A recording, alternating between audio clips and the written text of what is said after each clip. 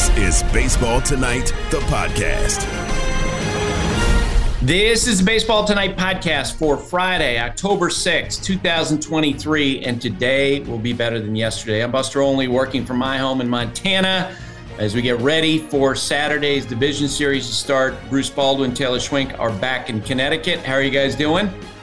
Nervous, Buster. So nervous right now. Well, I was going to ask you, like, paint a picture for me how you're going to watch the Orioles as they take on the Rangers. Like, what, will you let Dolly, your dog, in the room? Will you keep her out because you're going to be, shouting, going crazy? She's not going to understand. Is your wife just going to vacate the house? How does that going to work? Yeah, so we've got some friends in town this weekend. Shout out to the Olszewskis. And my guy Zach is going to hang out with me with his son Rhodes and Dolly. And then my wife Courtney and Carly, they are going to leave for 4 or 5 hours, who knows. But during that time, we will watch the Orioles game. We'll watch in the basement. We got to hit the liquor store today. We got to stock up on beers, Buster. Who knows how this is going to go. But I'm very nervous. And we got college football on too. So there's going to be a lot going on that I need to soak in.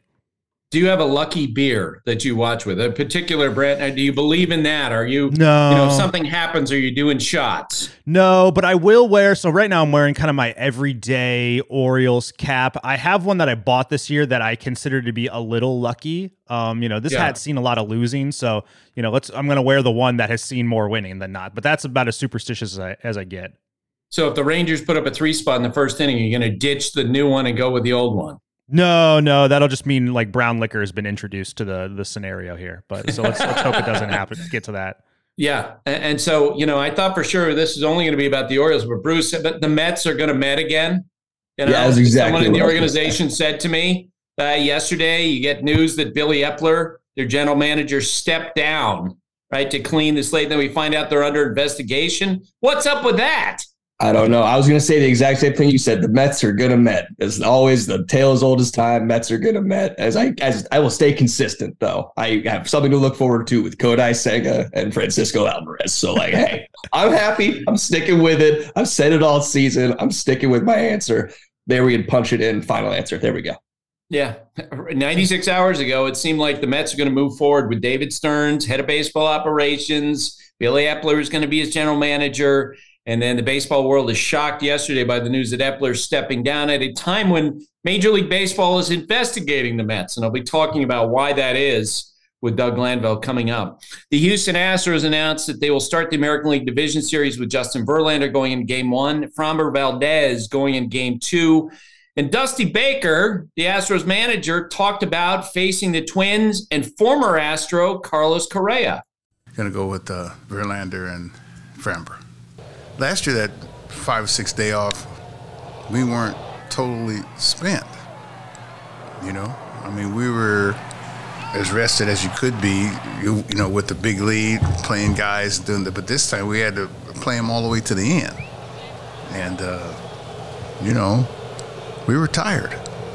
And just like they told me that the Braves were tired last year when they had to fight the Mets all the way to the end. Then when they started the playoffs, they started a little tired. I'm ordinarily you wouldn't want those days off, that many days off, but I think we needed them because I'm telling you, if we had to play Tuesday, my bullpen was upside down. My players were tired. I was tired. Yeah, I can't brag on him too much. He's one of mine and my wife's favorite players. I think we played him. Didn't we play him in the playoffs last year too? Or we played him over there in Minnesota. I think one game he was hurt and didn't play. So we're not playing Carlos. We're playing the Twins. But be glad to see Carlos. Now, just to review Saturday's schedule, the Rangers and Orioles will start their game at 1 p.m. Eastern Time. The Twins and Astros will start at 4:45 p.m. Eastern Time. The Phillies and Braves, 6 p.m. Eastern Time. And the Diamondbacks and Dodgers, 9:20 p.m.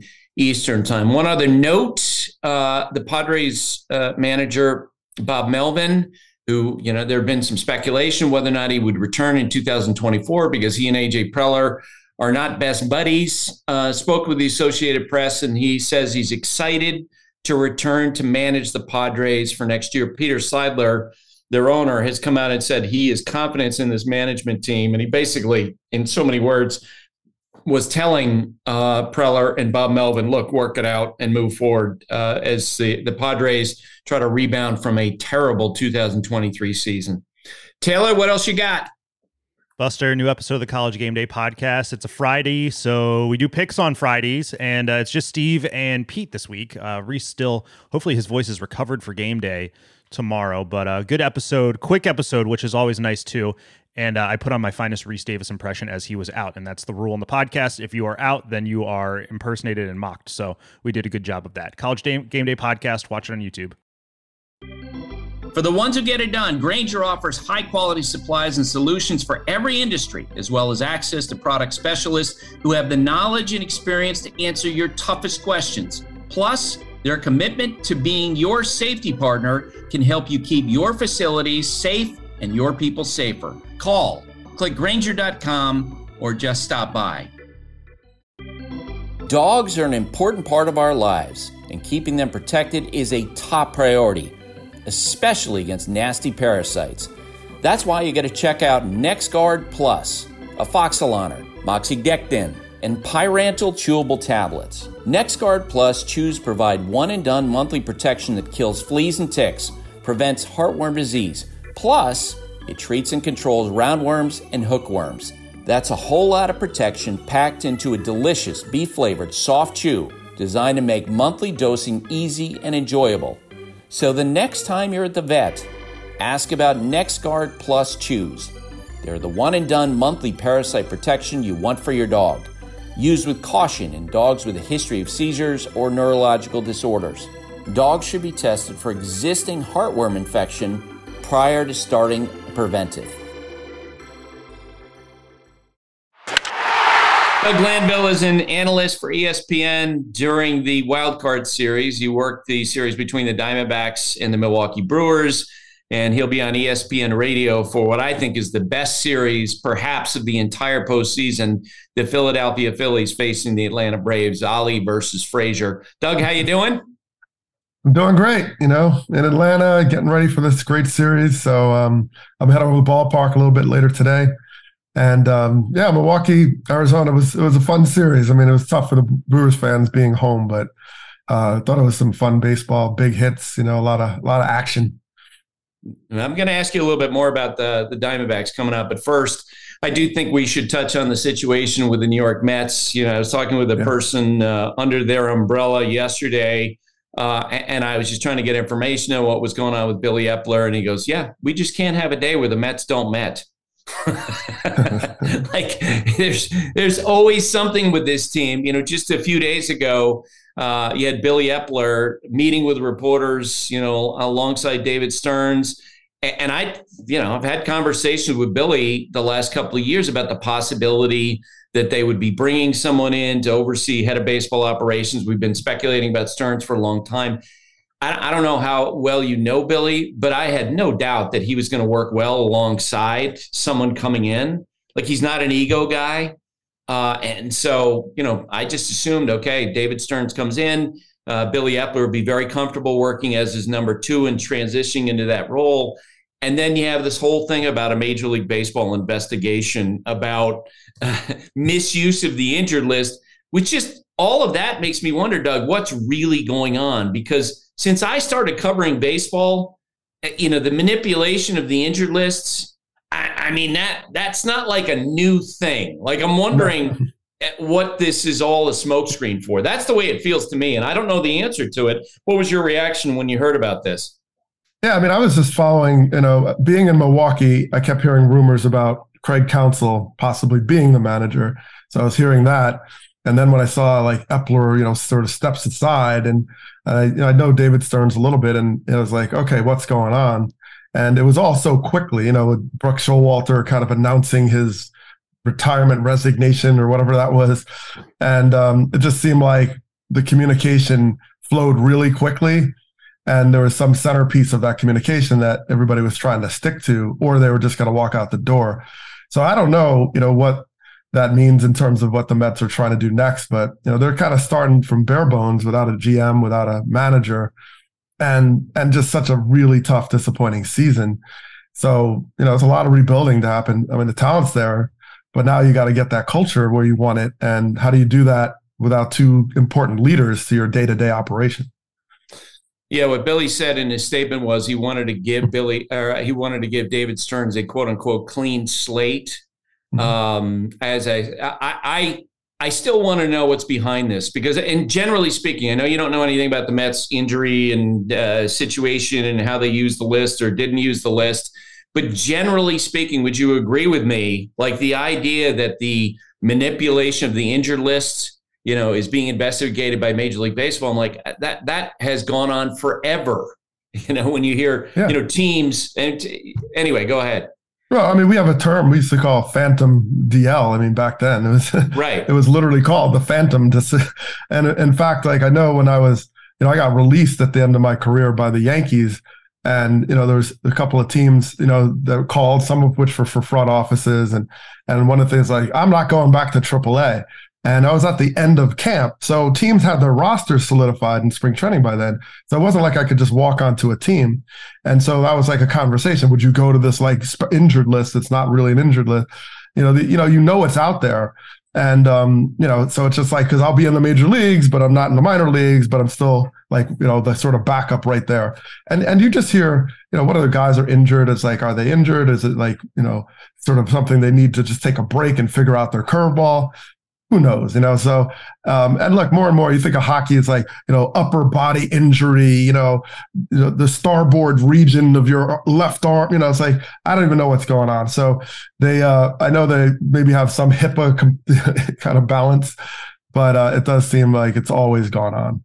Yeah. And you'll see situations where a guy is struggling and suddenly they have shoulder tendonitis. And and I know, like with all of your bodies, Eduardo Perez, our colleague, just, has had surgeries on one knee and then he has surgery on another because everything breaks over time.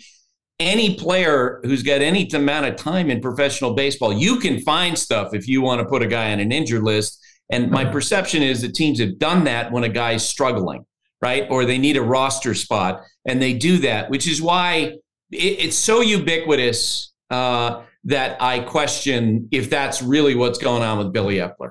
I don't know the answer to that. I don't know if there was there a situation where a player said to the Mets, look, I'm not hurt. I don't want to go on the injured list. And they put him on there anyway. And then there's a complaint from the agent. Is that what's behind? I don't know. But the use of the injured list is something that has been going on for a long time. All right. So let's get to the series coming up, the division series. I'm going to throw a bunch of questions at you, and I hope you have fun with this because I think it's going to be a tremendous round, led by the games that you're doing with the Phillies and the Braves. Give me a favorite that you think is most in jeopardy in this round, the favorite, because the favorites, I think you would agree with me, the Orioles in the American League. I don't know if Las Vegas considers the Twins to be the favorite. But I think, because they are, how they played this time, maybe they would be a team that would be a favorite here. Maybe it's the Astros. The Dodgers are a clear favorite, and the Braves are a clear favorite, having, had the best record in baseball. The favorite that's most in jeopardy. I mean, I worry about the Braves just being here because, their rotation, like I'm sitting here waiting, like who's going to be their third starter, right? If they come up, there's a lot of question marks. And yes, the starting rotation is not as significant as it used to be because it's all about your bullpen. But if your starter goes 2 innings or 3 innings and you have to use 6 guys, 5 guys, all of a sudden you're in a different ballpark. Just something can break with that type of chain when you need that long of a chain. And look, the Phillies, exercised those demons last year, And I mean, I chased the Braves my whole career and all I did is see the back of their jersey. So they've figured it out, and the Phillies are just playing good baseball. They're, as Rob Thompson said, they're built for series play, and they have like 25 starters. They have like a lefty, a righty, a guy who can throw with his foot. They have like an invisible guy. I mean, how many starters do they have? And so they're gonna have to decide like who not to keep. So they're very good in terms of matchup, and they have a deep bullpen. And if you get Schwarber decide to say I'm gonna hit home run today. That's like 7 home runs in 5 at bats. That's what happened. So I just I think the Braves, I mean, they're a great team and their offense is amazing, but we know what offense can do. Offense gets a little funny, and all it takes is 3. You only have to win 3 out of 5, wild things that happen. And with a day off in between and all that stuff, it could be really interesting. So, I think the Braves are the cream of the crop, but they're also, because of that, they're also vulnerable. And I think the Phillies pitching staff, you mentioned, the depth of it and the different guys who do different things. I think it's potentially a huge advantage for them in this series. I thought you were going to say potentially, because you just saw the Diamondbacks being dangerous for the Dodgers, given the Dodgers starting pitching issues. What do you think? The Dodgers are similar to the Braves. The starting pitching has been in shambles from day one. But it's interesting talking to Dave Roberts. He is so comfortable with the fact that he's had to mix and match more. When Trey Turner was over there, he's like, here's the lineup, right? But now, from 6 on, he'll just like, okay, I'll double switch, I'll switch. He kind of likes the options when he bullpens games. I don't think he's like that out of sorts with that structure. But they're vulnerable. They're vulnerable because the D-backs, in a series where you got this day off, you have Zach Gallen and Merrill Kelly, who are like a 1-2 punch. And now, if this was 12 years ago, I'd say, oh, well, those guys are going to go 8, and then you just need your closer. But they're really not. They're going to go 6. And in Gallen, he's a phenomenal pitcher. He's pretty efficient. But the 6-7 innings, so you still have to close. And the D-backs bullpen was unconscious in Milwaukee, like absolutely at another level. I think it's hard to replicate that. Like they were just perfect. They really were. And it's hard. That's not their strength. And so they have some young players who, like Corbin Carroll, amazing. So I think that they seem pretty comfortable. And I don't know what's going to happen to Gabby Moreno, their young catcher, who really became a leader so quickly this season. He's offensively, he gets it done. He threw out the most runners, caught stealing percentage of anyone in baseball. Is he playing? Is he not? That's a big deal in Arizona too. So, but yeah, I think looking at all these series, anyone can beat anyone. That's what I love about it. I think it's really one of those years where you see, like, I don't know, Twins, everybody could find a way to win. And that's what makes this really interesting this year. Who's going to be the biggest star in this round? Among the 8 teams, the player who's going to stand out the most is dominating the postseason stage. There's so many. I'll tell you mine. I got a strong one, and that is Carlos Correa, who for me is the closest thing that I've seen to Derek Jeter in terms of how he handles October. Yeah, and he's had some bumps in the past, certainly, but this guy, the plays he made in Minnesota this past series, woo. I mean, it was like, teleportation type of, thinking. Look, you have the MVP race in the NL is really, really compelling. And when you look at whether Mookie Betts, because I look at Mookie Betts and Ronald Acuna Jr., and what I see different about those two is Ronald Acuna Jr. is like a baseball talent. He's just a baseball talent. He is like, to the point where, another level is kind of cliche. It's just that he's seeing things and playing this game with his ability that just doesn't make sense, right? I mean, it's a little Ohtani-esque. So when Ohtani went down, the guy I looked in the paper every day, quote unquote paper, was Ronald Acuna Jr. What did he do? Stealing bases. I mean, how do you hit 40 home runs? And so therefore you can't steal a base when you hit a home run and then steal 70 bases. It's like, it makes no sense. But when I think of Mookie Betts, I think of a savant. I think of a genius. I think of Mozart's or something. Like that's Mookie Betts. That's his greatness. Yeah, he's got ability, of course, but it's like he's like thinking like in 4 dimensions.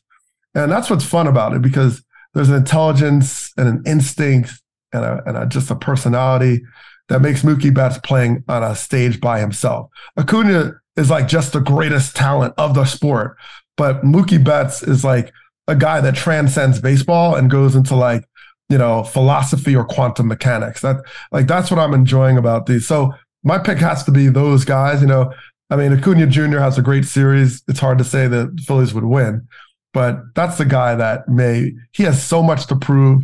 And the best thing that happened to Acuna Jr. was him getting hurt, because he gained a certain appreciation of his ability every single day. And he put in the work that it took to get back. And then once you go through rehab and you do it to get back, you don't ever forget that lesson. You're like, there's no way I'm going back to that. And that's how he's played. And he's just going to, this is the stage where he wants to put the exclamation point. I mean, he wasn't there for the World Series. So their victory a couple of years ago. So anyway, that's who I'm looking at, and I think he's going to be the star that shines. Give me the American League team that's under the most pressure as this round begins. Ooh, that is a good one there. Most pressure. Well, I don't think it's. I think it's Taylor's Orioles. Yeah, I mean, that's probably true because Texas is really good, and Bruce Bochy, he's gonna like pull some sort of rabbit out of his back pocket or something. You're like, oh, I didn't think about that because that's Bruce Bochy. You know, the Orioles. What's not fair about that is this team is pretty young, and you know, like Vladimir Guerrero getting picked off right against the Twins. It's like, okay, I get it, but when you actually strip away all this, these guys, like they're younger than I was when I got to the big leagues. These guys are young. The Orioles have like the first round pick from 19, 20, 21, 22, probably 27 on that team. Like they're like 12 years old, and they're really good, and they've earned it. And they're like Rutschman, Henderson, they play it like they're just like calm. They just play at a level that you're like, okay, they're veterans. But I think the bandwidth is important for the Orioles. So yeah, it would be disappointing because they won all those games. But you can see that there is a learning curve here. And one of the learning curves is like, what happens when you play in these big stages now? You'll find out. Corbin Carroll didn't care. Corbin Carroll was like, whatever, this is what I do. I'm chilling and I'm just going to play. And that might be the Orioles, but it might not. It might be one of those guys that's not quite as ready for it and has to adjust. And all of a sudden you look up and you're down 2-0. Taylor, give me a quick thought. Do you feel like the Orioles are the team most under pressure in this round in the American League? Absolutely. I mean, I feel like the Astros they don't have any pressure on them. They've been there, done that. The Rangers surging right now, you know, playing with house money. You know, they lost the AL West, but you know, it's all in front of them right now. The Orioles, they made it through the AL East, and now it's here. This is the big stage, and they got to perform. You know, it's a lot of questions. No one's really done it on their roster, so we'll see.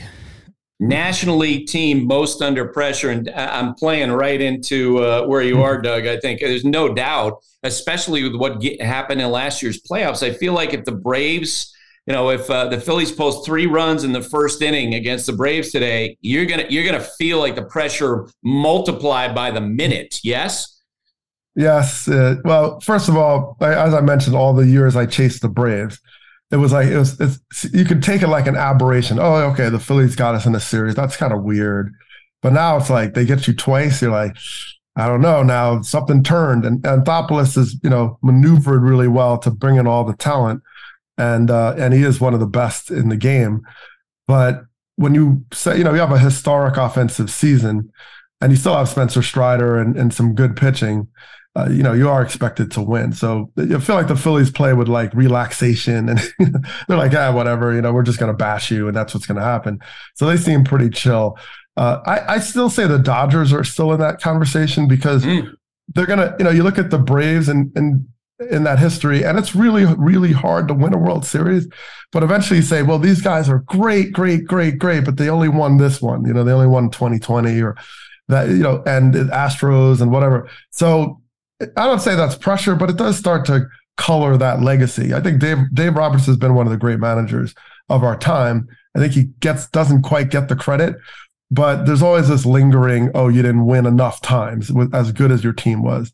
So there's probably a pressure in that. And that's why, you know, when you get out there, you got to do it on the field. And that's any of these teams could surprise us. And to me, that's what's making this postseason 2023 really interesting, because you're not going to come back and say, oh, the Twins beat the Astros. You know, you're not going to be totally surprised by any series when you get down to the nitty gritty of what's on the field, because all these teams are really talented and for different ways. Before I get your picks from you, I do want to ask what we know specifically about the Braves pitching staff, because and sort of what's your understanding of the state of each one of these guys. I know Strider had some moments down the stretch where he didn't look quite like himself. Max Fried, you know, Charlie Morton with the injury issues down the stretch. What do we know about the state of the rotation as we begin this series? It's a little tenuous. Max Fried trying to find out if, you know, there's contingency plans for game 2, which he's, you know, most likely to be pitching in, just given blisters and issues. So, you know, and that's not so far out of whack, because you're always having that extra starter on backup, even if it's a situation where Fried goes 2 innings because he gets hit around. So I don't think you're going to have to do anything out of the ordinary per se, but what that does is open up question marks for game 3. And there's just more and more question marks, I think, on the starting side. Whereas the Phillies, they just have so many starters. So it's like, you go Michael Lorenzen. Oh, you're going to go this. It's like Ranger Suarez. Like everybody, if you give any of those guys the ball, nobody's going, whoa, they're really messed up. You're just like, okay, it's one of their 10, octopus arms, kind of thing. So, so that's what I worry about. So I'm most interested going in today to the practice sessions and going into game 1. What is their roster? What's the Braves roster going to look like? And I'm very much looking at their starting rotation, because that's going to tell a lot about what they think is going to happen and who's the best, matchup. Elder, for example, kind of faltered. He's a young guy, so it just had a tough second half. And is he the guy? I don't know. It's like, so they have question marks, but I'm sure mostly they're like, well, we'll just score 12 runs. That's Yeah. You're right. I mean, and they have so much offense and such a deep lineup that maybe they can hit their way past all those questions. Okay, real quick, give me your picks in each of these series. We'll start out in the American League. You got Twins and Astros. Who comes out of that? Man, I don't think I have an answer for any of these projections. Twins, Astros. I mean, I'll go with the Astros. I don't know if Dusty Baker's last hurrah, if he only knows that. I know he would never say it in front of a season. He'd only do it on the back end of a season. And they're relaxed. Like you said, they're kind of playing with house money right now. So I see them playing really good baseball. Orioles and Rangers. Ooh, man. It's tough. Taylor's on here. I don't want to go. Maybe I'll jinx the Rangers for him by picking the Rangers, because everything I pick is usually not going to happen. So I'll say the Rangers. I've got to see them a lot this year. And Bochy is a true magician, and he deserves like a David Copperfield type of managerial style. Their offense is really scary, and Josh Jung doesn't get enough credit. He is like, they always, Bochy says, like, he's the energy. He stirs everything here. He's playing like he's 12, and that's how he plays. And I think, he's a name you're going to hear in the postseason. He lives for this stuff. I'm worried about their bullpen. But I asked Bochy the other day when we saw him, I said, I don't really understand. You have 12 guys that throw 100 miles an hour. Like all these bullpens have all these guys that throw 105. And they're like, our bullpen is our weakness. And I'm just sitting there going, if we had one of these guys in like 2002, he'd be like the king of Philadelphia. So it's just funny to me. Like, he's like, well, it's execution and guys can hit velocity. So, Aroldis Chapman is like, he's struggling. He only has 106 strikeouts in 50 innings. Yeah, he's really struggling. So I just, I don't know why they think everybody has a weak bullpen, and yet they have 5 guys throwing 103. So, but their bullpen is a little bit of their weakness. So they're going to use Andrew Heaney. They're going to use guys like that to go 3 innings, a la Terry Francona. Yeah, Bochy's experience of running a bullpen, potentially a big factor for sure.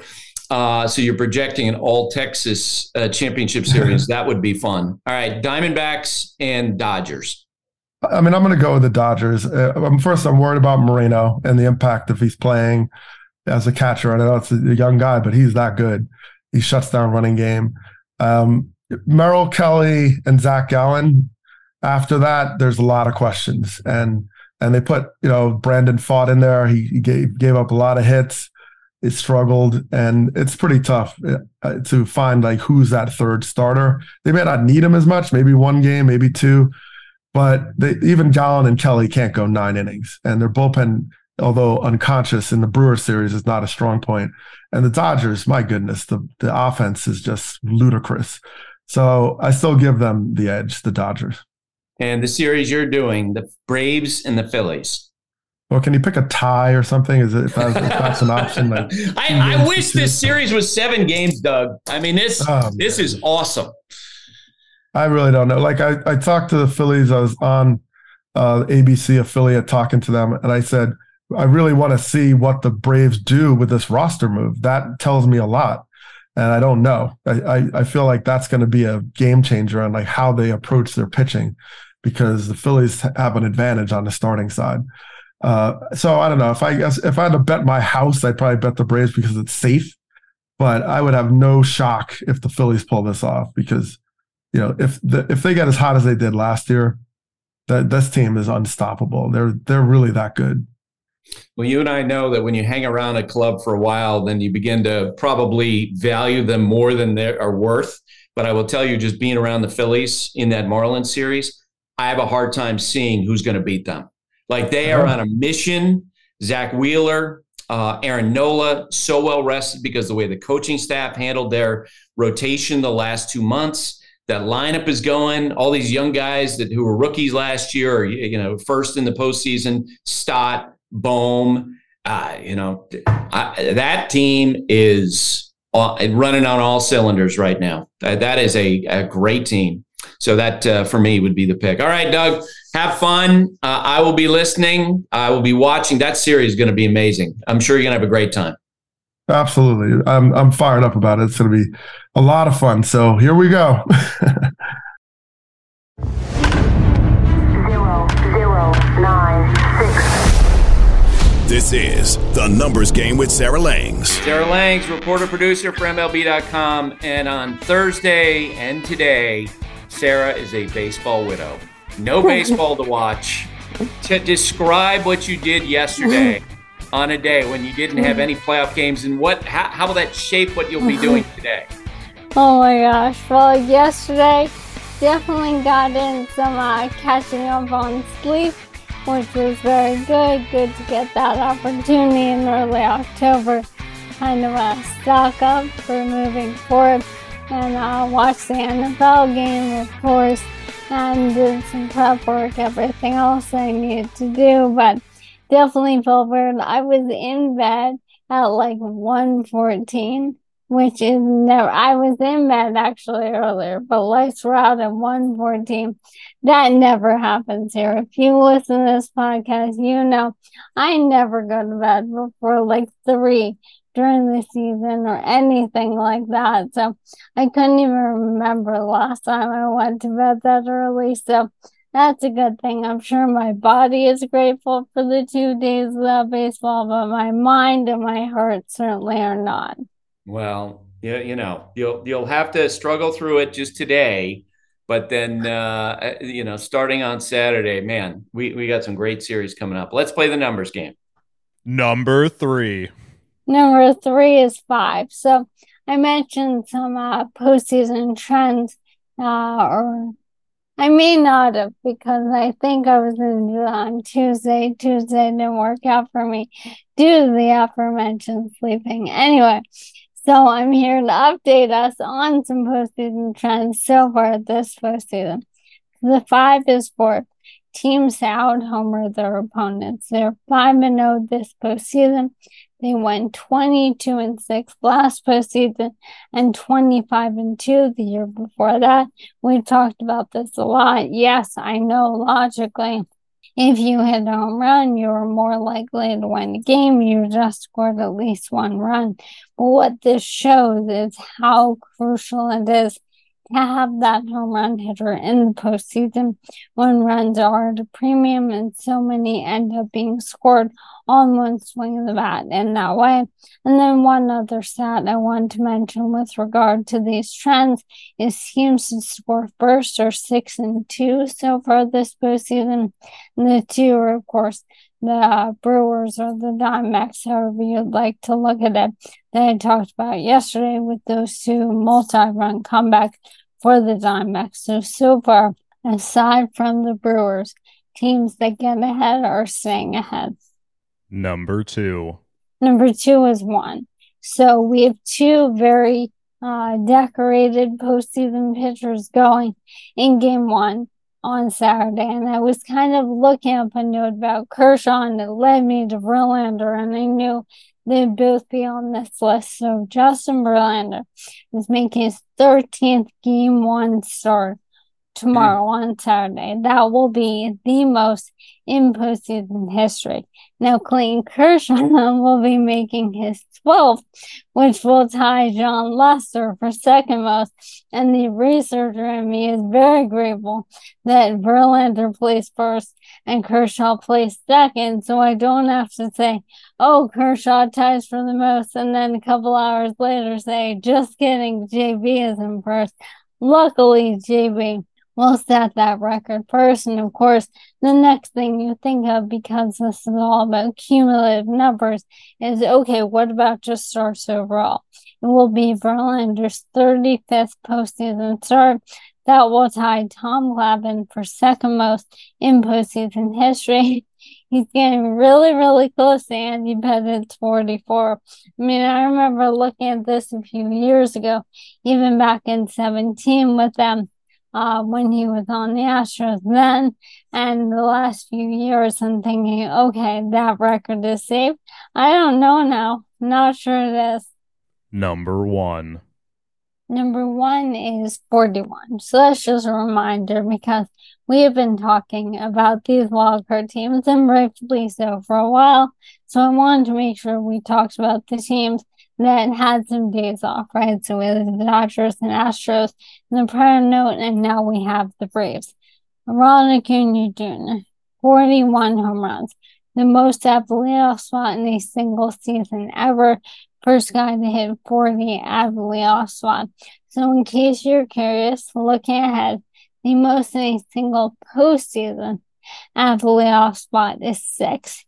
Kyle Schwarber did it last year, George Springer in 2017, and Lenny Dykstra in 1993. We'll see how many he's able to hit, but I mean, that's the thing with these Braves, and it goes back to the first number, right?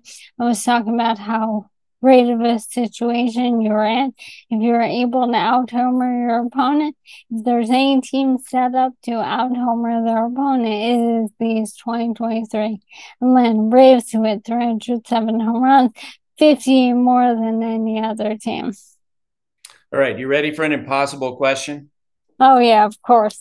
All right, so I asked Doug Glanville this. Who will be, and we always know, is Reggie Jackson, I think, well-defined the playoffs and World Series stage, you know, is the biggest stage in baseball, which is how he got the nickname Mr. October. This round, who's going to be the biggest star? Oh my gosh. I mean, as you said, totally impossible, because there's so many stars in this series from Acuna. I mean, how about a guy like Michael Harris II, and then you Schwarber, you Harper. I think I'm going to go with Trey Turner. I mean, I'm so in on storylines. I'm so in on the emotions and everything else. He's been so good since those ovations August 4th, as we've talked about ad nauseum. And I just remember, I mean, I was there. I watched every game he played in the WBC. He was on another level. WBC Trey Turner, I think, is going to be what we see in the postseason moving forward. We're talking on our broadcast the first 2 games of the playoffs. He's stolen 38 consecutive bases going back to last season, if you include the postseason. And I think that's something where he's able to really be a game changer. We know how fast he is. We also know how much he picks those spots. You can tell it by the fact that he hasn't been caught, right? He isn't running with this sort of percentage play in mind. And so, I mean, maybe it's that I love to see it as an extension of all of the love that the Phillies fans have showered him with, but I'm going to go with him. I'm going with Carlos Correa, who I mentioned to Doug, just because I just think he's so comfortable now in October, and he's done it so often.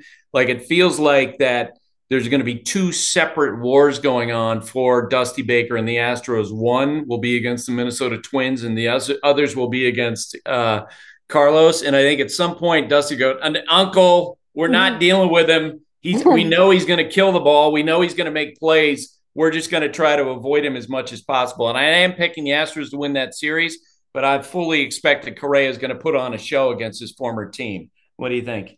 I love that. And for the record, I thought we were talking about Braves Phillies. That's why I went with Trey, but I'll stand by it like the Phillies fans stood by him. But I love that. I mean, I'm so excited to see Correa against that former team. And we saw in those 2 series, I mean, this is what he does. He's such an incredible postseason player. Rises to the occasion. This is the guy who had plantar fasciitis, was injured toward the end of the year, and he looks totally fine. He's making incredible plays. He's hitting the ball. He's doing everything. So I think he will be, pointing to his watch on his hand. Yeah, what time is it? Like he was doing with those Astros home runs. And I can't wait to see it. All right, Sarah. Good to talk with you. Thanks for doing this. Thanks so much for having me, Buster. You can now stream the most MLB games on DirecTV without a satellite dish. Yes, the clutch hits, the strikeouts, grand salamis, web gems, with nothing on your roof. So whoever's up there, whether it's roofers, Santa, birds, old-timey chimney sweeps, moody teenagers, thrill-seeking raccoons, you name it, they won't find a satellite dish.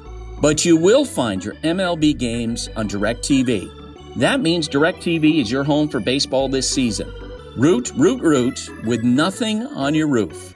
Call 1-800-DirecTV or visit directtv.com. Sign up today. Claim based on total games carried on sports networks. Sports availability varies by zip code and requires choice package. The NFL schedule drops this week, and you can be there to catch all the action live and in person with Vivid Seats.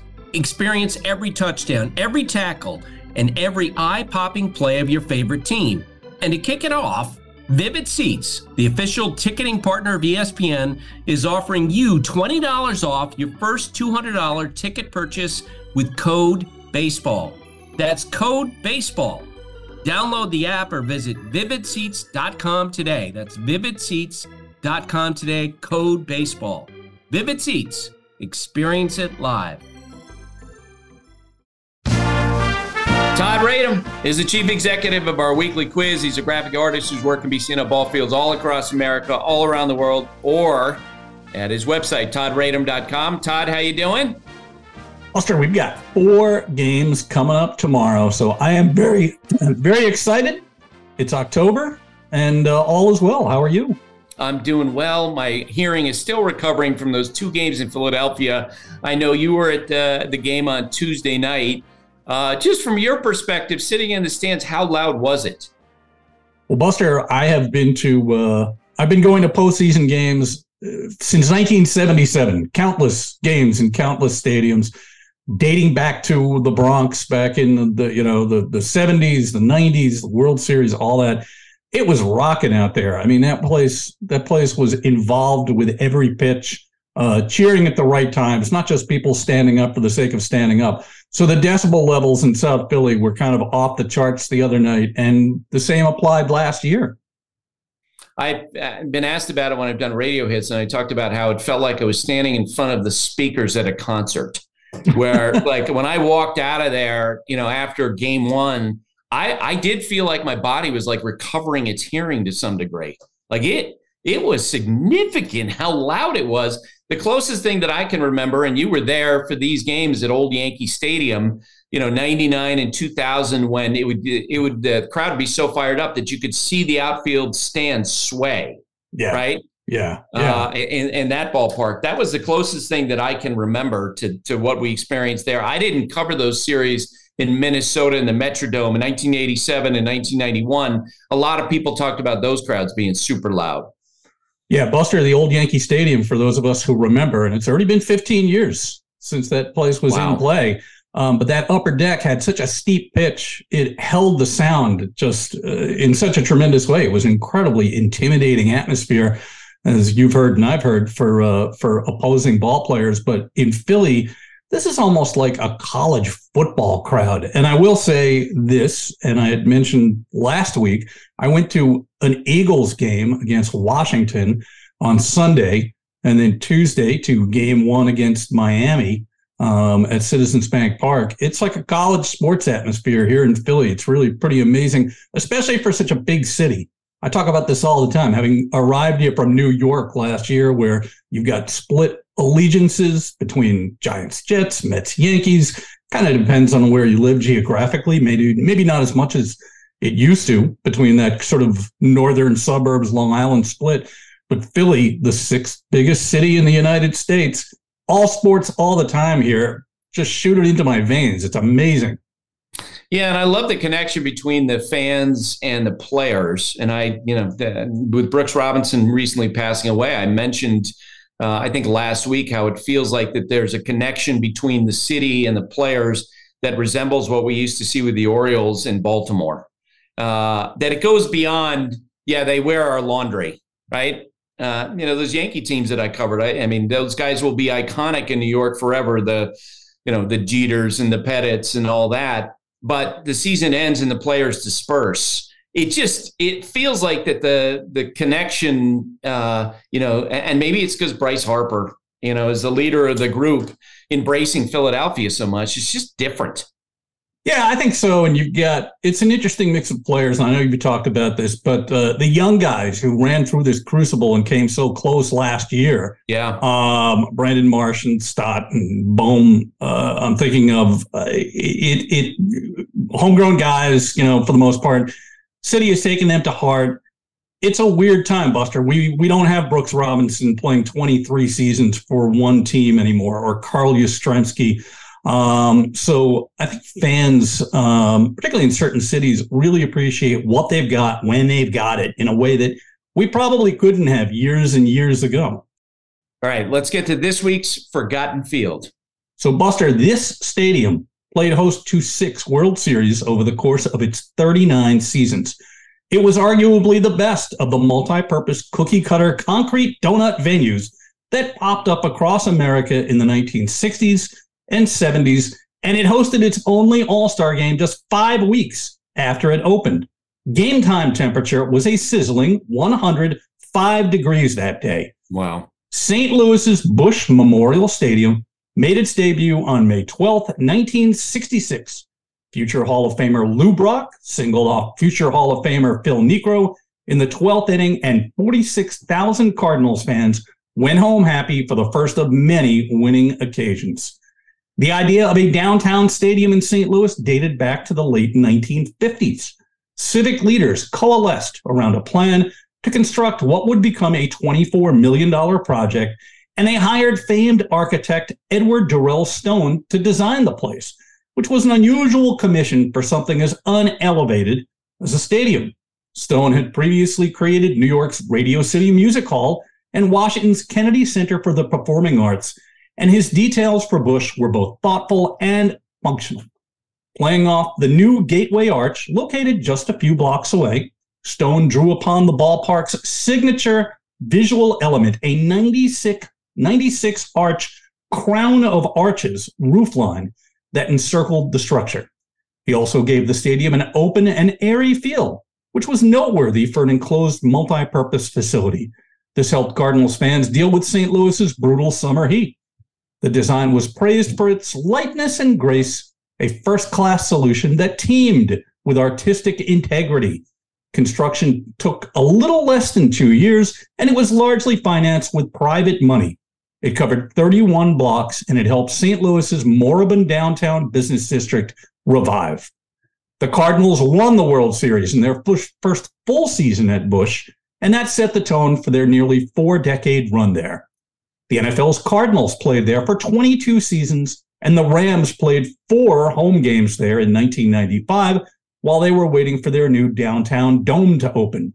Their home opener at Busch was attended by 59,335 fans, which was the largest crowd ever to witness a sporting event in St. Louis at that time. When the Rams moved out, the Cardinals remodeled the ballpark, but the opening of Baltimore's Camden Yards and the move toward retro-style baseball-specific ballparks had already signaled the death knell for Busch, even though it was relatively new. The ball club wanted more revenue and greater amenities, and plans for a next-generation stadium were launched in the late 90s. In 2001, local officials and the Cardinals agreed to a plan that would replace Busch Memorial Stadium with today's Busch Stadium.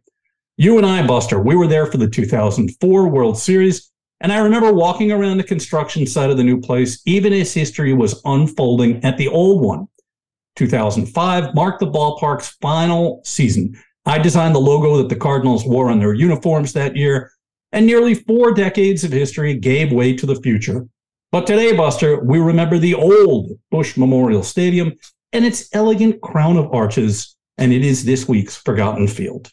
Yeah, you were there in 2004, your beloved Red Sox, ending decades of frustration, winning the World Series. Give me a moment that will stick out to you from that night.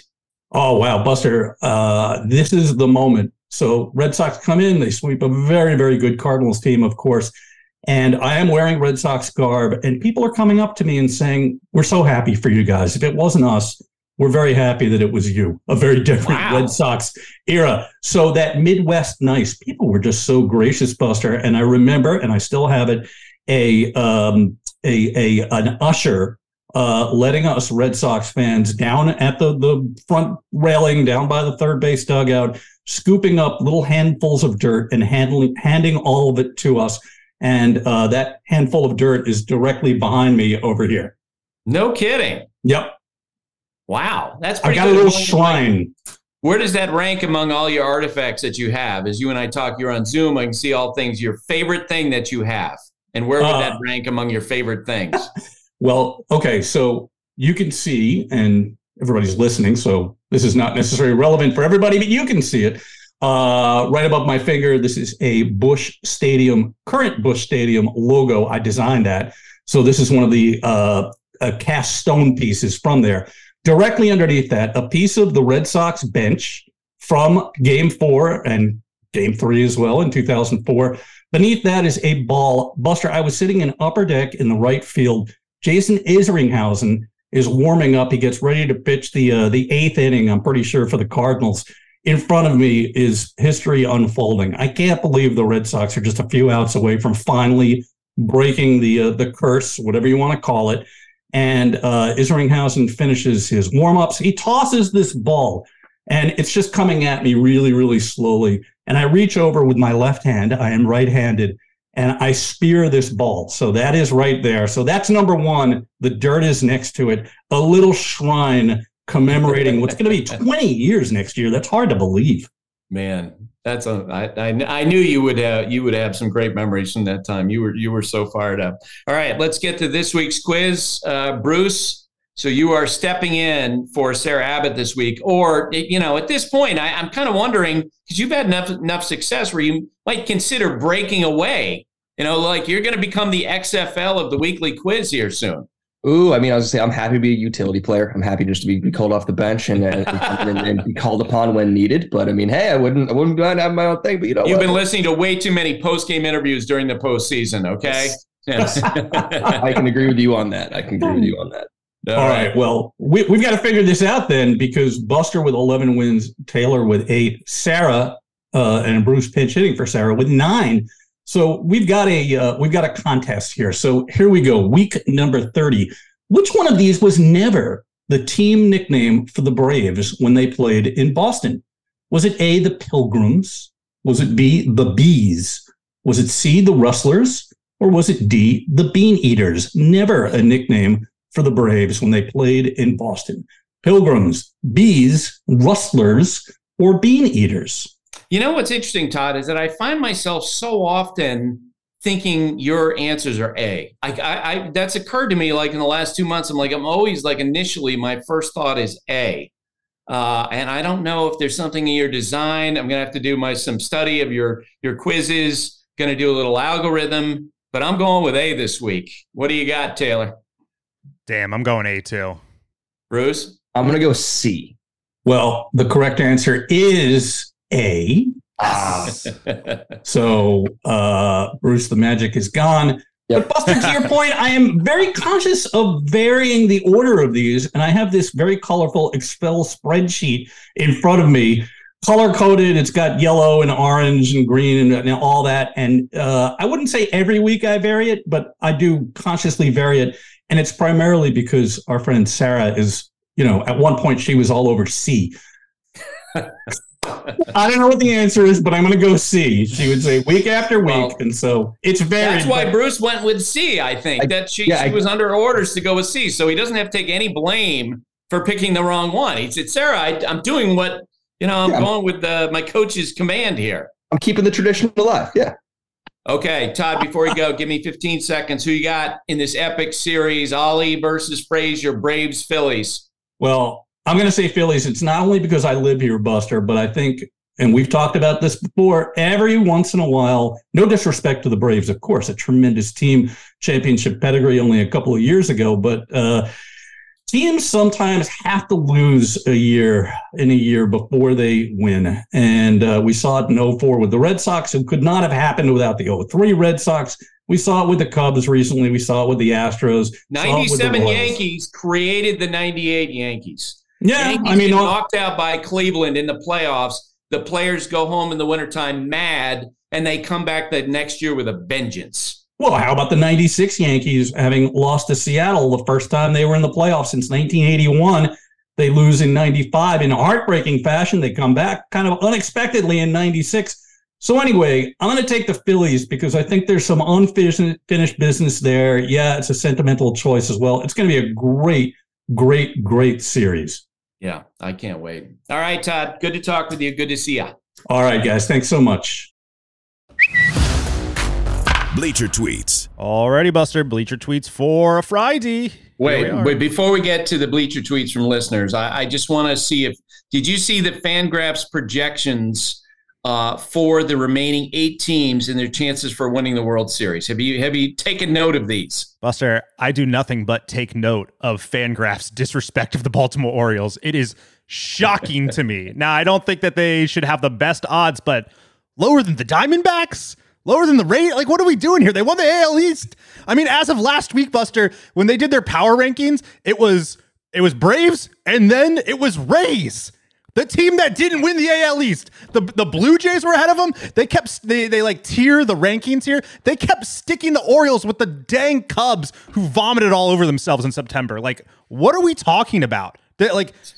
So the Braves have the best odds to win the World Series, according to this, 26.8%. Astros are 2, 17.2%. Dodgers, Phillies are 4th. The Twins are 5th. Rangers, Diamondbacks, and yes, the Orioles at 5.7%.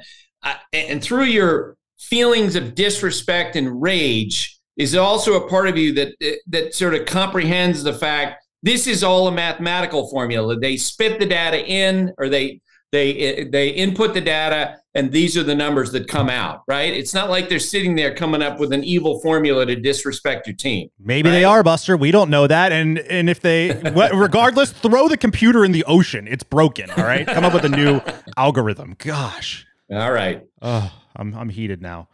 Let's get a tweet here from Bruce Davis, BG Davis 76. Shout out to all the Bruces out there. He writes in, what happened to the American League Beast?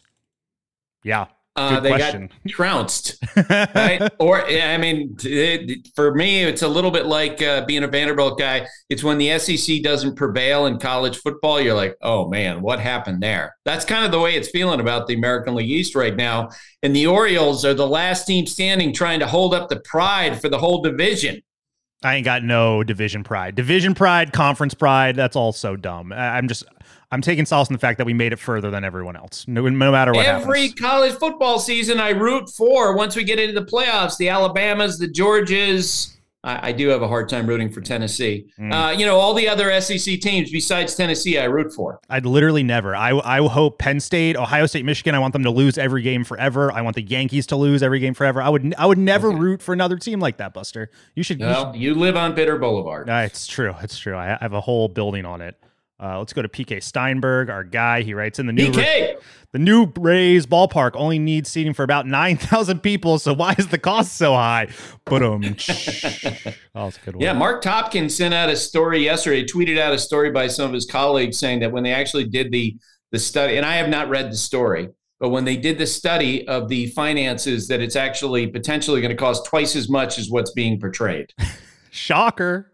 Have fun with that, Tampa. All the Tampa fans. And by the way, it's not like the Rays plan would be just very different than a lot of the plans we've seen through the years. Yeah. Cost overruns, I think, is that's redundant when you talk about stadiums. Yeah, that's America for you. Also shout out to all the Rays fans crying about how long it takes to drive to the stadium as their excuses to why they couldn't get the game. How about every city in America has traffic? Get over it. He's taking shots at another American League East team. He's living his words right here. Spence, Texas baseball fan, writes in, which is the most exciting interdivisional matchup, Braves, Phillies, Dodgers, Diamondbacks, or a potential Astros, Rangers, ALCS? Yeah, I'm fired up for Astros, Rangers, ALCS potentially. I think I'm going to wind up covering that one if that comes to fruition. But I'm sorry, Phillies, Braves, as I've been saying the last couple of days, that is a battle of heavyweights.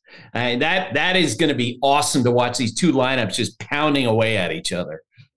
Amy Chapman writes in, has Major League Baseball ever investigated GM before about improper use of the IL? I kind of remember you talking about teams that you thought might be bending the use of the IL. Something is weird here. Every team does this in every sport. I don't know why. Every team does this. Yeah, it's bizarre. Every team, which is why, as I say, I don't know what's spurring this. I'm going to be trying to make phone calls today and trying to get behind it because, as I mentioned to Doug, maybe some player complained or an agent complained, said my client didn't want to be put on the injured list, and the Mets put him on anyway. He wasn't really hurt, but that happens.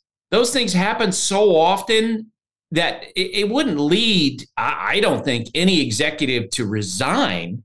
That's the part that I'm like, no. Which is why there was a lot of talk in baseball yesterday that. Billy didn't resign. He was basically given the choice. You can either quit or be fired.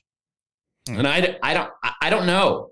But it doesn't make any sense. This to me is like putting someone in prison for jaywalking.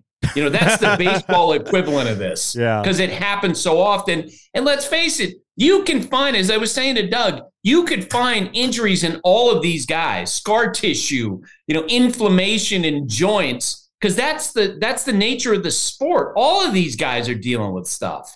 It's very strange. I'm very curious. Buster's on the case. I can't wait to hear what you dig up here. Okay. Let's do one more here. Mike DeKalb, he writes in, which AL Central team has the brighter immediate future that their fans can look forward to? Kansas City or the Chicago White Sox? Kansas City. Kansas City played well down the stretch. Yeah. Right. It feels like the White Sox still have to dig themselves out and sort of get a restart. And, we'll see if, Chris Getz keeps Pedro Grifol beyond 2024. It feels like the Royals, though, they've already hit rock bottom and now they're starting to climb. And the way they played down the stretch, especially Bobby Witt Jr., a lot of hope there. You also got I feel like there's swirling rumors about a potential relocation for the White Sox too, stadium stuff. You don't like to do that as a fan base. All right, Buster, real quick, before we go, what's your thoughts on this game one matchup with the Orioles and the Rangers tomorrow? I need your pick today. I'm going to pick the Orioles. But I'd say that the Rangers are like the last team that if I'm the Orioles, I wouldn't want to face the Astros either because they're experienced. I was on Kornheiser's show this morning and I just mentioned the Rangers feel like the team. They're like the group in elementary school that took your lunch money. Like they're just like everybody is so serious about their work on that team. And if you're the Orioles, you're hoping that the Camden Yards crowd becomes a big plus for the team and you can intimidate the other team. This is not a team that's going to be intimidated. Yeah. They're scary with their offense, and it'll be really interesting. I mean, the X factor is how all these young Orioles players handle the spotlight, handle the big moment. We saw the Marlins have all these young players. They were flat. They didn't play very well in Philadelphia. We'll see what happens with the Orioles. Yeah, I'm buoyed at least for tomorrow by the fact that Kyle Bradish, I mean, he had the second best ERA in the second half in the AL. He's looked awesome. He had his best start, not his previous one, but 2 ago. He pitched 8 innings. And they played in a lot of close games, and I feel like that is the sort of thing. It's not like they played in a lot of close games and they're bad. It's they have that experience of how to win, when the narrows are thin, so. I'm feeling okay about it, at least for game one, and maybe even a little bit game two. But I think the starting pitching matchup, I like our bullpen a little bit more. The crowd's going to be fired up, so let's go O's, baby. Nice. Well, good luck to you. It's going to be an interesting weekend. On Monday, you're either going to be the happiest guy in the world or you're going to be unbelievably depressed. Yeah. Okay. Living on Bitter Boulevard, putting up a second house, Airbnb it. All right. Well, that's it for today. That's it for this week. Today, thanks to Taylor, thanks to Bruce, Sarah, Doug Glanville, Todd Radom. Thanks for listening. Stay safe. And remember, hate and inequality based on skin color is something that we need to fight against every single day. We'll be back on Monday with another podcast. I'm going to be in Bristol, be working on Baseball Tonight all of next week.